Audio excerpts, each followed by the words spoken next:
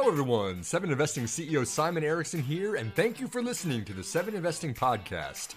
Our podcast is made possible by our subscribers, who allow us to empower you to invest in your future each and every month. In exchange, we give our subscribers exclusive access to our monthly stock market recommendations from each of our lead advisors. To support this podcast and join other 7 Investing fans in our exclusive subscribers forum, where we discuss the latest market moves in real time, go to 7investing.com/subscribe to subscribe to 7 Investing today. We're here to empower you to invest in your future. We are 7 Investing. Hello, everyone, and welcome to this edition of our 7 Investing Podcast, where it's our mission to empower you to invest in your future. You can learn more about our long-term investing approach and see all 7 of our monthly stock market recommendations each and every month at 7investing.com. My name is Simon Erickson. I'm very excited to welcome my guest to the program today. Ayesha Tariq is the co-founder of the MacroVisor's Group. She's based in Dubai, has got a very, very good feel on what's going on internationally, which is going to introduce a lot of our American-based investors to a different global opportunity. Ayesha, it's really nice to have you part of the program. Thanks for being on the 7 Investing Podcast. Thank you, Simon. Thanks for having me. I mean, this is great. I've followed you for a long time. I follow what you do. I think you have an excellent business model. It's so interesting. 7 picks every month. So I love it. In my heart, I'm still an analyst for stocks, right? So I absolutely love it. I've been a fan of yours for years as well, too, Ayesha. We chatted for several years as well. It's really nice to have you on the program here today. We'll talk a little bit about stocks. I do want to chat about a couple companies that are on your radar that you're interested in. But let's start kind of 10,000 foot level, right? MacroVisor is named so because you guys have a feel on what's going on in the macro economy out there. And it's not even just a US-based perspective, but a truly global perspective. First and foremost, can you tell me a little bit about your company, why you started and co-founded this, and what you really hope to achieve out of it? Right. So this company is co-founded with my partner, Markets for Mayhem, as you know him on Twitter. Now, the both of us, we sort of loved tracking all the data that came out of the macro, right? And I started off writing a newsletter, and I saw that, there is an audience for the macro as well.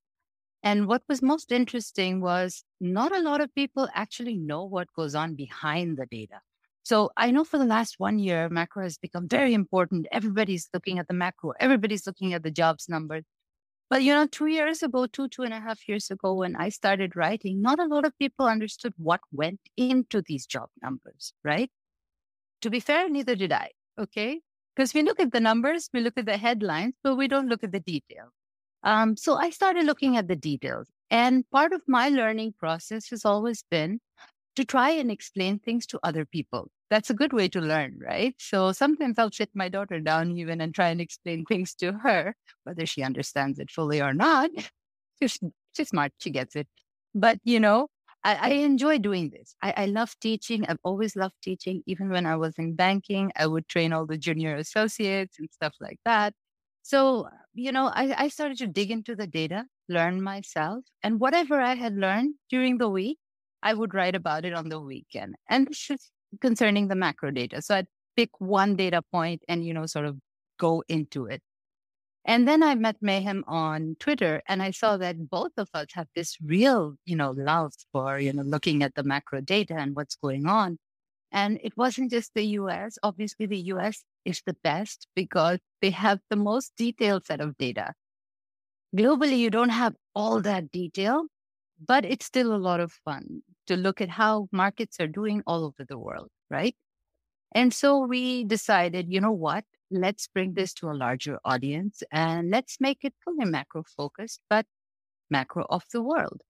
We do cover companies, we do cover earnings as well because they do move the market. But at the end of the day, we like to look at the overall picture. And just to be clear, Ayesha, it's nice chatting with you here in person, or at least on Zoom person. Mayhem is a human being, right? He is not a humanoid AI robot. Is that correct? Well, he's part human being. Good to know. Okay. Just to confirm, just wanted to make sure I understood. Let's double click on a couple of the data behind the numbers, like you just mentioned, because we've seen a lot of shocks to the system in the last couple of years. We had COVID, And then that kind of put a lot of free money into the economy. And then now we've seen interest rates rising incredibly quickly. What is your broad-based take on what is going on with the global macro? And what are a couple of things we really should be watching? So for one thing, obviously, we're all watching interest rates, right? And how they're changing in different parts of the world. So let's take, for example, the developed markets versus the emerging markets. Now, surprisingly, the emerging markets actually started hiking rates much sooner than the developed markets. I think it was because inflation started to go up higher in the emerging markets. So just to take a step back, emerging markets tend to be more sensitive to, the outside world. So inflation numbers, the dollar being strong and stuff like that, because obviously they aren't a dollar-based economy. So when prices started to go up, and particularly oil prices, commodity prices, this kind of hit the emerging markets much harder than they hit the developed markets. The pace at which inflation went up in the developed markets were actually slightly slower than the emerging markets. And the emerging markets are familiar with inflation. They've seen it. We've had certain levels of inflation in the emerging world, right? So I come from an emerging market country. I come from Bangladesh. We've always seen a certain level of inflation. It's never been 2%, right? So in that context, they knew what to do. They knew how to respond. And they knew that they needed to hike rates, and they needed to hike rates fast.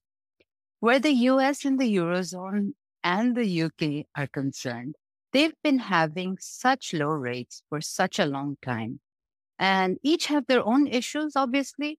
The US was a little bit scared, I think, of hiking too soon because of what happened in 2018, 2019. So there's always this recency bias, right? With the Eurozone, they had been at negative rates for so long. With the UK, negative rates, zero floor for so long that, coming out of this era of such low rates, it took some guts. And they didn't really realize that inflation would, take hold so swiftly and go up so quickly. So by the time they started to hike the rate, it was already too late. Inflation had taken hold quite a bit.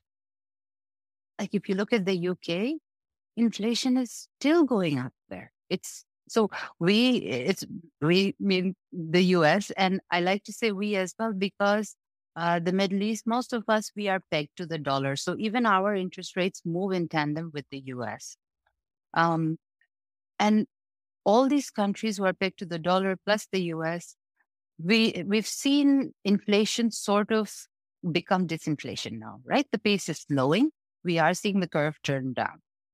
However, in the UK, we're still seeing the curve, on an upward trajectory. Slight turning down here and there, but, nothing significant. So at the end of the day, I think this interest rate regime in each of these countries, they dictate a lot of policies. They have a big impact on the stock market as well. We've seen it in the last 2 days. We've seen what's happened with the interest rate and what happened with the stock market. As soon as we started to see the long end of the curve start to go up, we see stocks take a tumble. So while it works in different ways, there is still a very massive correlation between stocks and interest rates. So that's something that we're definitely watching all across the world. I think that if there's perhaps one man in America that is under the microscope all the time, it's Jerome Powell. It seems like he is always stuck between a rock and a hard place. If, there's one part that people are saying, oh, you've pushed interest rates up way too high. This is just, are they ever going to stop? But then on the other hand, he really has said out there that he wants to target 2% inflation, which has been very elusive and very challenging. What do you think is in the Fed's playbook going forward? Is he going to continue to push to get inflation down to 2% and do whatever it takes? Or is it time that maybe we've raised rates enough and we're going to slow down a little bit here? So my personal view is that we still have one more arrow in the quiver for all these three central banks. I think maybe for the UK, 2. So I see one more hike for the Fed, one more hike for the Eurozone, and 2 more hikes for the UK. I know the emerging markets have already started to ease a little bit. We saw Chile cut rates, we saw Brazil cut rates, but with the developed markets, just as I said, inflation is still pretty high. And I am a little wary of what will happen in the next 2 months. I think we will see a little bit of a surge in inflation for two reasons. One is because we are seeing commodity prices and energy prices go up. And then we are going to be out of the base effect. So basically, the comparisons become, um, I want to say easier, but what we will see is not a steep decline in inflation. So we might see inflation remain a little sticky. The other issue with the US, unfortunately, is the sensitivity to interest rates is a little low. What I mean by this is that we've seen technology, we've seen a lot of industries that have moved away from the manufacturing side. So we have more service-based industries in the US, more technology, less capex heavy, issues. And even the technology companies that are investing in capex, let's say, for example, Apple or Microsoft, these guys have deep pockets. So for them, interest rates, and they're big companies, they're extremely well rated. So even for them, even interest rates going up really doesn't affect them as such, right? It doesn't hit them the way it hits smaller companies, the way it hits manufacturing companies. We're seeing the manufacturing data come in horrible. And so this is why it's taking much longer for the US to be affected by the higher interest rate. Their sensitivity is lower. And the one industry that should have actually been very sensitive to interest rates, which is housing, unfortunately, we have another problem on that side, if you want to talk about it. Certainly. Yeah. Let's keep going. What's the other problem with housing? So the problem with the housing market is a lack of supply. So we've been tracking, the supply of homes, new homes and existing homes. So I looked at the data about 2-3 weeks back, but the supply of existing homes was less than 3 months. So unfortunately, what's happened is people have locked in very low rates of mortgages over the last 2-3 years. And therefore, they don't want to move out of their homes because they know that if they go to buy a new home right now and sell their old home, they're going to be in trouble because they're going to have to take a mortgage at a much higher rate. So people are not moving. There's no new supply of housing with the mortgage rates going up the way they did. Home builders started to pull back a little, so the home industry actually did slow down a lot. But now, because it's slowed down so much, we've come to another set of problems, which is driving up home prices. And so home builders are back to building again, and we're seeing construction activity there and all of that. So it's as if the home cycle got compressed, and it went through the cycle very, very quickly. And now it's sort of becoming insensitive to the interest rate rises because of the supply and demand issue. That makes a lot of sense, Ayesha. I'd like to take the next chapter of this, all of that being used as context, to talk about the yield curve, because this is certainly something that has been a lot in the news controversial lately. The yield curve has inverted, or the 2-year treasury is paying higher than the 10-year treasury. And a lot of people are quick to point out that has historically been predictive of a recession, of a negative GDP for at least 6 months of a period. And that's got a lot of people concerned right now, right? We don't like to hear about recessions. It certainly is bad when the economy contracts. But you've also said, I've seen several of your interviews on Bloomberg, you have a lot of opinions on the yield curve and also let me just leave it at that. What are your thoughts on the yield curve right now and how do you interpret it? Right. So interestingly enough, I pointed out a coming inversion of the yield curve back in October 2021. Okay. And I remember this only because I had written about it for Halloween as something being very scary and spooky. Terrifying. The costume of the yield curve is the most scariest one you'll see. Little did I know I was going to be right. I didn't want to be right because this is not something you really want to be right on. And okay, so it inverted. And we thought that's That's it. It'll invert it maybe a month, 2 months, maybe, and then we'll be out of it. But unfortunately, we're seeing one of the longest running inversions in the yield curve in, I think, ever. I doubt even in the 80s we had such a long running inversion. Um, so unfortunately, while the yield curve is inverted, it's not such a bad thing. Unfortunately, the bad thing comes when the yield curve starts to steepen. So when you invert and then steepen, that's when the problem starts. So as you just saw, so I track the yield curve every morning, even in my daily morning news. I have a morning news that I send out to everyone, and it's free to read, obviously. And we track the yield curve there. I track it every morning. And for the last 2 days, what we're seeing is that the yield curve is steepening. So when you see it steepen, stocks start to go down. As long as the yield curve remains inverted, stocks can actually rally. And that's what we've seen over the last 6 months, right? We've seen a massive rally, even with the inverted yield curve. Towards the beginning of the inversion, I believe there was a lot of fear, as you rightly pointed out, that a recession may be coming. But there's nothing that says that stocks can't rally while the yield curve remains inverted. So I think we need to start worrying when the inversion stops, when the yield curve starts to steepen. That's when the economy is actually going into a recession, or it's like an early recession period. Can Having I said ask that, about that, Aisha? When you're saying steeping, we're saying this might be the Fed cutting rates or trying to relax policy a little bit because it's in response to deteriorating macro. Is that what you're saying when you say it's steeping? it could be either. So it could be that the Fed cuts rates, so the 2-year rate comes down and the 10-year stays where it is. So then the curve steepens. Or it could be the other way around, where we see 10-year yields just go up, right? And because people don't have a demand for it. So the whole point is, we will see this happen.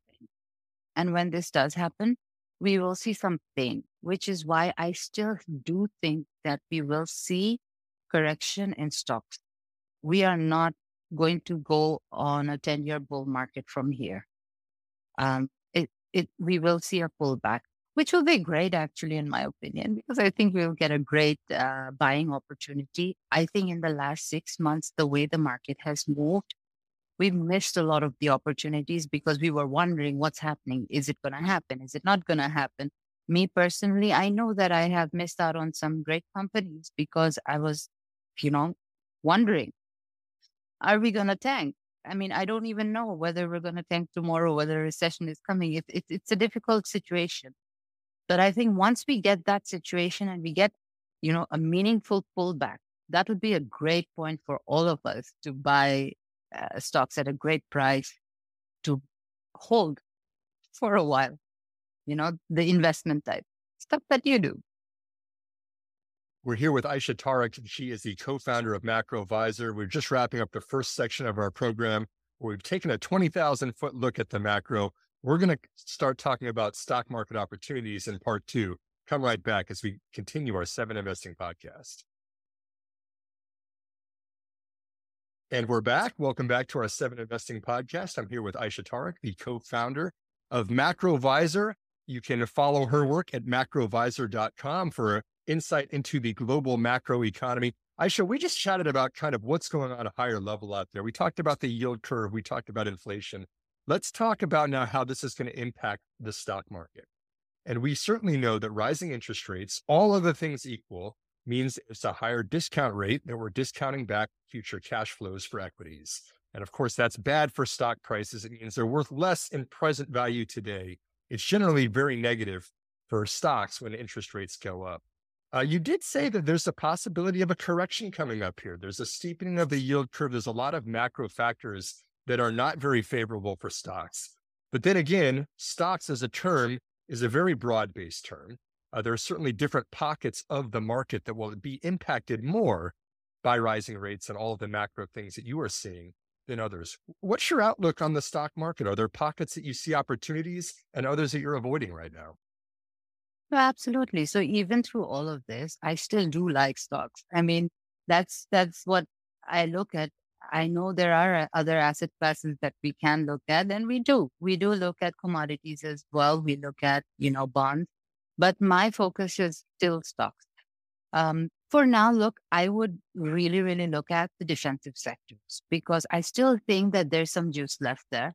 For example, healthcare is one that I've been talking about. And in healthcare, I think the sector I like the best is medtech. One of the reasons that I like medtech is because, I'm sure everybody's heard this story already, but there's been a lot of pent up demand. And now we see the biggest problem with the healthcare sector was a lack of people. So we didn't have workers in the healthcare sector. People were out of jobs because they were scared of COVID or because things had been cut down. There was no demand, number of factors. But at least now we're seeing that improve. So with every jobs data that comes out, like what we saw today, you'll see the healthcare number is actually improving every month. And that's great for the healthcare sector. So, and people are now going back to get their elective surgeries and they're going back to get the treatments that they've postponed. And you know what happens when you postpone treatment? Things just get worse. And, stuff that could have been non surgical, unfortunately becomes surgical. And so we do see some demand coming into the healthcare sector. And I think medtech is one that can benefit from it. I also think there's still some pricing power left in certain defensives. For example, we saw Pepsi, we saw Coke, both of them did really well. We saw McDonald's, they just smashed earnings, they did so well. So I think some of these companies that are less macro intensive in the sense that you will still eat McDonald's, right? And it's just a company that people will still go to, and in fact, will probably go to more in an environment where I can't spend on something that's like extremely expensive, right? I still want to eat out, but I can't spend like $200 for a meal, or I shouldn't be spending $200 for a meal.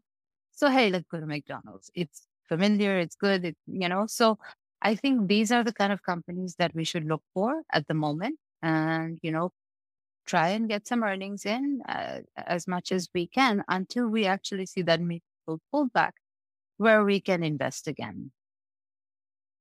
Let's open this up and start talking about some other countries around the globe. I'm based here in Texas in the United States. We get hurricanes. You're out in Dubai. You guys get sandstorms, both equally terrible, but your own unique challenges. And let's talk about how Yeah. different companies are not all responding to this in the same way. We chat a lot about the United States here, Ayesha, but you follow a lot of different countries, excuse me, also. How about another Yes. developed economy, Japan? I know this is one that you have an informed opinion on. How is Japan handling the current macro? So it's very interesting. I love how interesting the macro is in Japan. I mean, things are moving in a very different direction from what we've seen in the last 30 years. It's totally different now. The stock market is actually doing very well there, and we are bullish on the stock market in Japan. Um, so more than half their companies are trading at less than book value. Did you know that? Wow. That's Cheap. Yeah, that's insane. So Yeah. cheap. And so there's a lot of value there, right? And with the new policies, with the new central bank governor, um, we might we might see some change in policies, but he is an academic. So he's taking things very slowly. They did announce some changes, which would mean yields would go up. So interest rates rising, bad for stock. However, they are putting in policies, so they are still buying bonds there to make sure that this doesn't happen very suddenly. So what he basically said is they would allow the yield to go to 1%. Instead, they started buying as soon as the yield hit 60 basis points, which is 0.6%. So what he's trying to do is he's trying to measure and make sure that the impact is measured, right? And they're seeing inflation now for the first time in 3 decades. Inflation is good for stocks. We know this. And the kind of inflation that he wants to see before he changes any kind of policies is he wants to see this inflation take hold in a way that it improves wages and it improves consumption in the economy. Again, so consumption improving would mean better GDP, better for stocks, right? So I think that the policies that they're instituting now, they're good for the country as a whole. And anything that's good for the country is good for companies and is good for the stock market, right? So they're trying to help these companies now thrive and do much better. And I still think that, as you rightly pointed out, very cheap. They're still very cheap. But I would just caution against using the ETFs for exposure to the economy. So there is the ETF, which is EWJ. However, this is not currency hedged. So I would caution against, using any international ETFs that is not currency hedged, because then we know the Japanese currency could come down. We are not bullish on the currency. We are actually bearish on the currency. So if the currency comes down, it brings the ETF down a little bit, so you'll get a muted response. There are hedged ETFs like, I want to say HEWJ and DXJ. I believe these are the two hedged ETFs. So always try to be hedged or look at the currency before you're going into a country. Certainly. And one of the biggest trends that Japan is privy to right now and is really capitalizing on has been AI and hardware and cloud computing. A lot of the components that are going into semiconductors are actually manufactured in Japan. As you mentioned, consumption rising, wages growing, certainly good as a lot of tailwinds in the semiconductor sector that's pretty leveraged to Japan. I chatted with one of Comgest's analysts, Richard Kay, about Japan, who is equally as enthusiastic about the country. They are based in Paris, European asset manager. I know that you have an opinion about a lot of Europe as well. What's your take on Europe? How are they handling the macro right now? So I think Europe is in for something, and they know it. So I was watching the ECB press conference after they hiked rates. I was watching Christine Lagarde, and she was very clear. She knows that, European industries are interest rate sensitive. They're sensitive to, energy prices as well. And we know energy prices are going up. And she made it very clear that, there will be some slowdown in growth. And we've seen that with Europe. So they're barely above the 0% mark where the Eurozone is concerned. Germany is at 0. France is growing its debt. They got downgraded as well. So I think Europe is still a place to be cautious. This time earnings are coming out a little depressed as well. Not as great as last quarter. Banks are doing fine, obviously, because of the higher interest rate. But companies, industrials, they are suffering a little bit. Having said that, I think if we could see a point where this actually takes these companies down, so we might have some great buying opportunities in LVMH, in Mercedes, Rolls-Royce. So some solid companies in Europe, right? Airbus. And I think, that would be a good time to buy. I agree, Ayesha. It's interesting to see, you mentioned a lot of those German automakers, how much they have embraced electric vehicles and are rolling out their next generation EV lines. We've seen $500 billion of capital commitments already from all the automakers. A lot from Tesla, but certainly a lot from those European companies that you mentioned there too. Let's change gears. I want to talk about two more countries. This is getting a little bit out of the developed world and into some spicier national markets, one of which being Brazil. Brazil's been a controversial one here in recent years. What's your thoughts on that country right now? So interesting. They just cut rates. They had their rate decision on Wednesday night, I want to say, Wednesday evening for you in the US. So their rate is, I think, now at 13%, 13 odd percent. And they cut rates by 50 basis points. They were supposed to cut rates by 25, but they cut it by 50. So people were a little surprised at how aggressive they were at cutting rates. But their policies, like the policies that they talked about, on the other hand, they talked about, keeping rates high. So even though they're cutting, they're not going to go back to the 5-6% rate. What they are trying to say is that we do believe there will be more rate cuts this year for them, but I think they will still keep them at a sufficiently restricted level, as the central bankers like to put it, right? So I think their rates might settle somewhere around 8, 9%. They've done well on inflation, very well on inflation. And some commodity prices going up is actually good for them as well.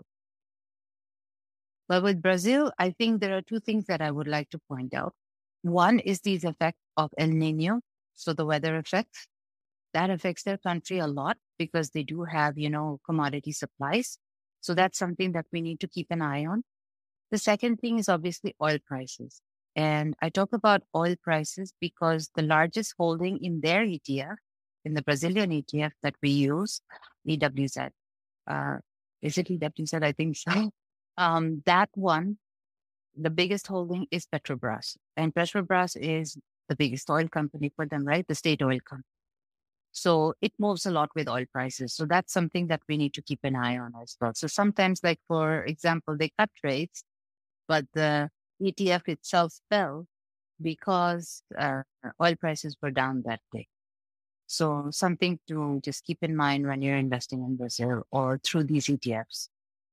I do want to ask you one more thing about Brazil, Aisha. I know that you have a banking background, and Brazil's financial services industry or sector is kind of Yes. fascinating to me. It's been so regulated, and you've just had these mega banks for so many decades. It seems like there's a push, at least from a lot of companies, to kind of democratize banking, right? You see the new banks out there, the Mercado Libres out there, the Mhm. Stone Co's. They want to make it more accessible for the mass population. Do you Yeah. have thoughts on this transition? Is this going well for Brazil, or are there kind of growing pains? What are your thoughts on financial services? So I think there are growing pains, obviously, and they are not probably going to go mass scale like, developed countries. I think with these kind of countries in general, not just Brazil, politics matters a lot. Obviously, they brought back their old leader, and he has his own ideas, but my understanding is he's trying to be a man of the people. So he might actually open up these policies a lot more than, the previous president. So I think, as you rightly pointed out, the regulations are very important here, right? So it's not for lack of people wanting it, and it's not for lack of people trying to open these kind of businesses. I think it's all got to do with regulations. I know from personal experience, emerging markets always have tighter regulations on the banking sector because of foreign currency reserves, right? We can't have free flow of money in and out of the country because we need to make sure that foreign currency reserves are kept at a certain level. With Brazil, it's easier. They do have a lot of foreign currency reserves compared to most other emerging markets. But at the same time, it's still a weaker currency in many respects. And they still need to make sure that there is some regulation around the free flow of, international money. Fantastic. And then let's hit one more country here. We've hit some good ones, but I think this conversation would not be complete without us at least talking about China. Um, Of Certainly, course. now the second most populous country in the world. India has surpassed it here recently, which is interesting, but China certainly pulls its weight, reflecting the global markets. Controversial one, geopolitical risks, a lot going on in China, but what's your take on the response to the macro right now in China? So ambiguous. China has been so ambiguous for the last, for always, I guess. But over the last 1.5 months, I want to say they've declared so many policies in support of, consumption, in support of the property market, in support of so many things. Unfortunately, we haven't seen implementation. So they're talking about all these supportive policies, but they seem to be just headlines. We haven't seen tangible, measures being taken to say that, okay, we're cutting these rates or we're increasing those rates or we're pumping this amount of money in or we're doing that. So I think we need to see a little bit more of this. What is not ambiguous about China right now is their growth, right? So their GDP growth has been slashed to, I want to say 5.5 to 6%. Most of the banks are seeing 5.5%. Now, you might tell me, wow, that's still 5.5%. True. But China's had a GDP growth of close to 9% for the last 30 years. I looked at it. The average GDP growth is close to 9%. So for a country like that, 5% is, really low.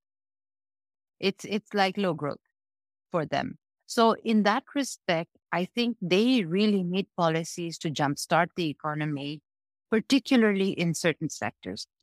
One is consumption. So I'll just give you like 4 quick points about what's happening there. We thought they're going to spend a lot, right, after the COVID reopening and all of that. Unfortunately, people got scared. They got scared. First, they were scared because COVID was still going around. Then they got scared because of all the negative sentiment in the country. Okay, so there was so much consumer confidence has been, declining there. And so what people started to do is they started to save more. Right now, they have the highest savings rate that they've had in the last 5 years. So it's not like they don't have the money. They have the money for consumption, but they are not using it. So we need to see some policies where this money comes out of the bank and actually is used to consume goods. The other problem they're having is their local governments have a huge debt burden and interest rates are too high for them. So it's a little bit of a complicated situation, but suffice to say that debt burden needs to be restructured or refinanced in such a way that debt burden can be met by the local government. Otherwise, it's like the local government's going bankrupt, so they can't spend more.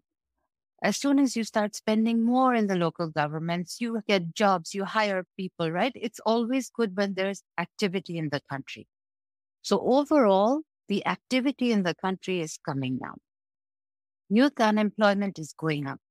The youth is not employed. And you know that young people need to be employed. You can't just have a really high rate of youth unemployment and expect productivity. So you have low productivity because of high youth unemployment. And then finally, you have the geopolitical situation. They have the property market as well. Everybody knows about the property market. So that's another problem as well. So just before we go into the geopolitical, I just want to talk about the property market very quickly. So their property market is in a situation where people are not buying. And for the longest time, their government said housing is for living, not for speculating. They have pulled that away. So now they want people to buy houses because people are not buying houses. Again, people are saving, but not investing, not buying houses. And so there's a big, big depression in the property market there. The property companies, who are some of the biggest companies in the world, are on the brink of default on their bonds and on their debt because people are not buying properties. So 4 problems internally in the country. And then you have the 5th problem, which is the geopolitical tension, right? Even today, I saw some news which said that, the US is thinking about not investing in China or not letting investment, people invest in China from the US. So all of these things do matter because it's as much as people don't want to take sides, I think some people do.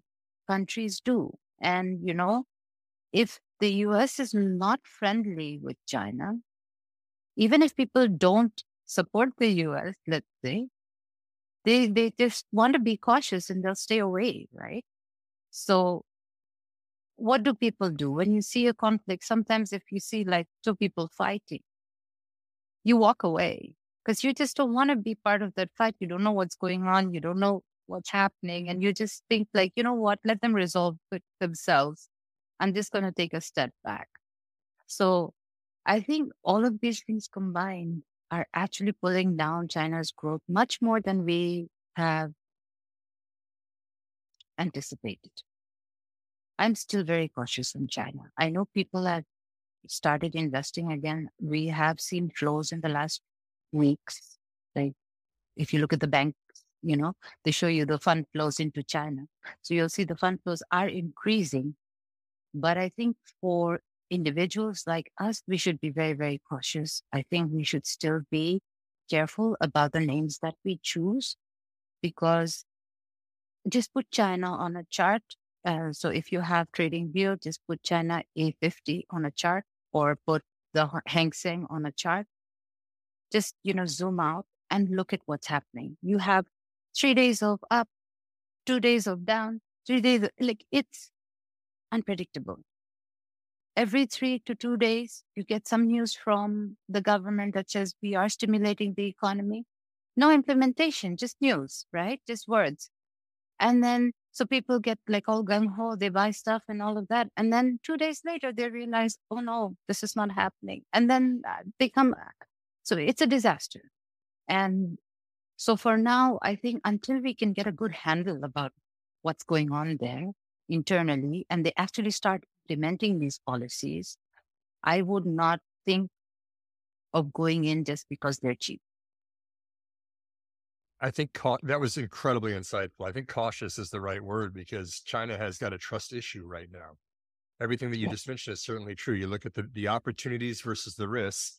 The opportunities are decreasing. It's not 9% growth anymore. Now it's 5.5% growth. While those risks seem to be increasing too, right? The relationship with Taiwan, the IP protections. We've certainly seen years ago, everyone was flooding China to do manufacturing, especially in semiconductors, tech industry. And now a lot of that production is actually moving to Southeast Asia, other countries, Taiwan, Vietnam, other places, because between zero COVID and government erratic policies, has scared a lot of manufacturing out of that. And then also biotech, either other industries too. Healthcare, China wanted to completely revitalize the healthcare industry. It's just very interesting to see the lack of trust and how that's impacted not only at the grander scale, but individual company investment in the country. Go ahead, Ayesha. I think you wanted to add something there too. Yeah. No, so you're right, because, even in their own private sector, the government has been unfriendly. For example, with digital transformation, this is yet another reason why youth unemployment is so high, because these youth, they don't want to work in the fields. They don't want to work industrial jobs. They want to work digital, high-flying, maybe advertising jobs or, digital jobs, tech jobs. And unfortunately, this industry, and including fintech, by the way, you remember what happened with the Ant IPO. We've all been pushed down. So until and unless they start to be more friendly towards some of these more advanced, industries, I think we're in for some troubles. There are like 4 or 5 companies that are tech type companies and still trying to get through. But and they're good companies. Like, for example, there's a company, Pinduoduo, maybe I'm pronouncing it wrong, but it's PDD is the ticker symbol. It's a great company. They're doing great stuff. I really like this company, but I'm afraid, because every 2 days there's some kind of policy coming out that stops them from doing what they should be doing or want to do, or, to enable them to grow. So at the end of the day, I think, it's tough to get a handle on China. If we do think about investing, we need to be cautious. So let's not be all gung ho. I think that's great advice. And to recap, this is incredibly insightful, but kind of the around the world that we did there, a recap. Caution with China. Let's not be gung ho, as Ayesha says. We looked at Brazil and we said, it's very exposed to commodity and oil, even though it is cutting rates now back from 13%, a much higher interest rate than we're used to here in developed markets. We talked about Europe. Ayesha pointed out 0% GDP growth for a lot of European countries, and a really pretty optimistic portrait for Japan, which is investing and seeing a little bit of inflation that might support wage growth. Anything else I'm missing there, Ayesha, as we kind of do this around the world recap of the macro? So UK, we are a little bearish on the UK still because, as I said, they are hiking rates still. Australia is on pause. But again, Australia is another country where inflation still remains significantly high. So I would be cautious with them, where we are a little bearish on Australia. We are bullish on some of the other emerging market countries like Philippines, Indonesia. These countries are doing well. Vietnam, somewhere in between. We're still neutral on Vietnam. We're still neutral on Malaysia. But slowly we are getting more countries to invest in. So as these countries come out of their hiking cycle and start to have a handle on inflation, we're bullish on Mexico as well. Mexico's done a great job, by the way. Their unemployment rate is close to 2%. Their GDP growth, we see growth every quarter. They really benefited from the nearshoring, from China being out of reach. So China's loss is Mexico's gain, let's put it that way. They have been on pause with their interest rates. They may cut sometime next year. They're seeing inflation come down every month. So great place to also be. Yeah, I guess that's it. Well, fantastic. Ayesha, this was a very insightful conversation. Thank you very much for being on the Seven Investing Podcast here this morning. Thank you so much. I really enjoyed it. Thank you, Simon. And for anyone who wants to follow along with more of Ayesha's macroeconomic coverage, you can follow her website. It is MacroVisor. That is macrovisor.com. I think that she's got a great pulse on what is going on in the world around us. So thanks very much for listening to this edition of our Seven Investing Podcast. We're here to empower you to invest in your future. We are Seven Investing. Have a great week.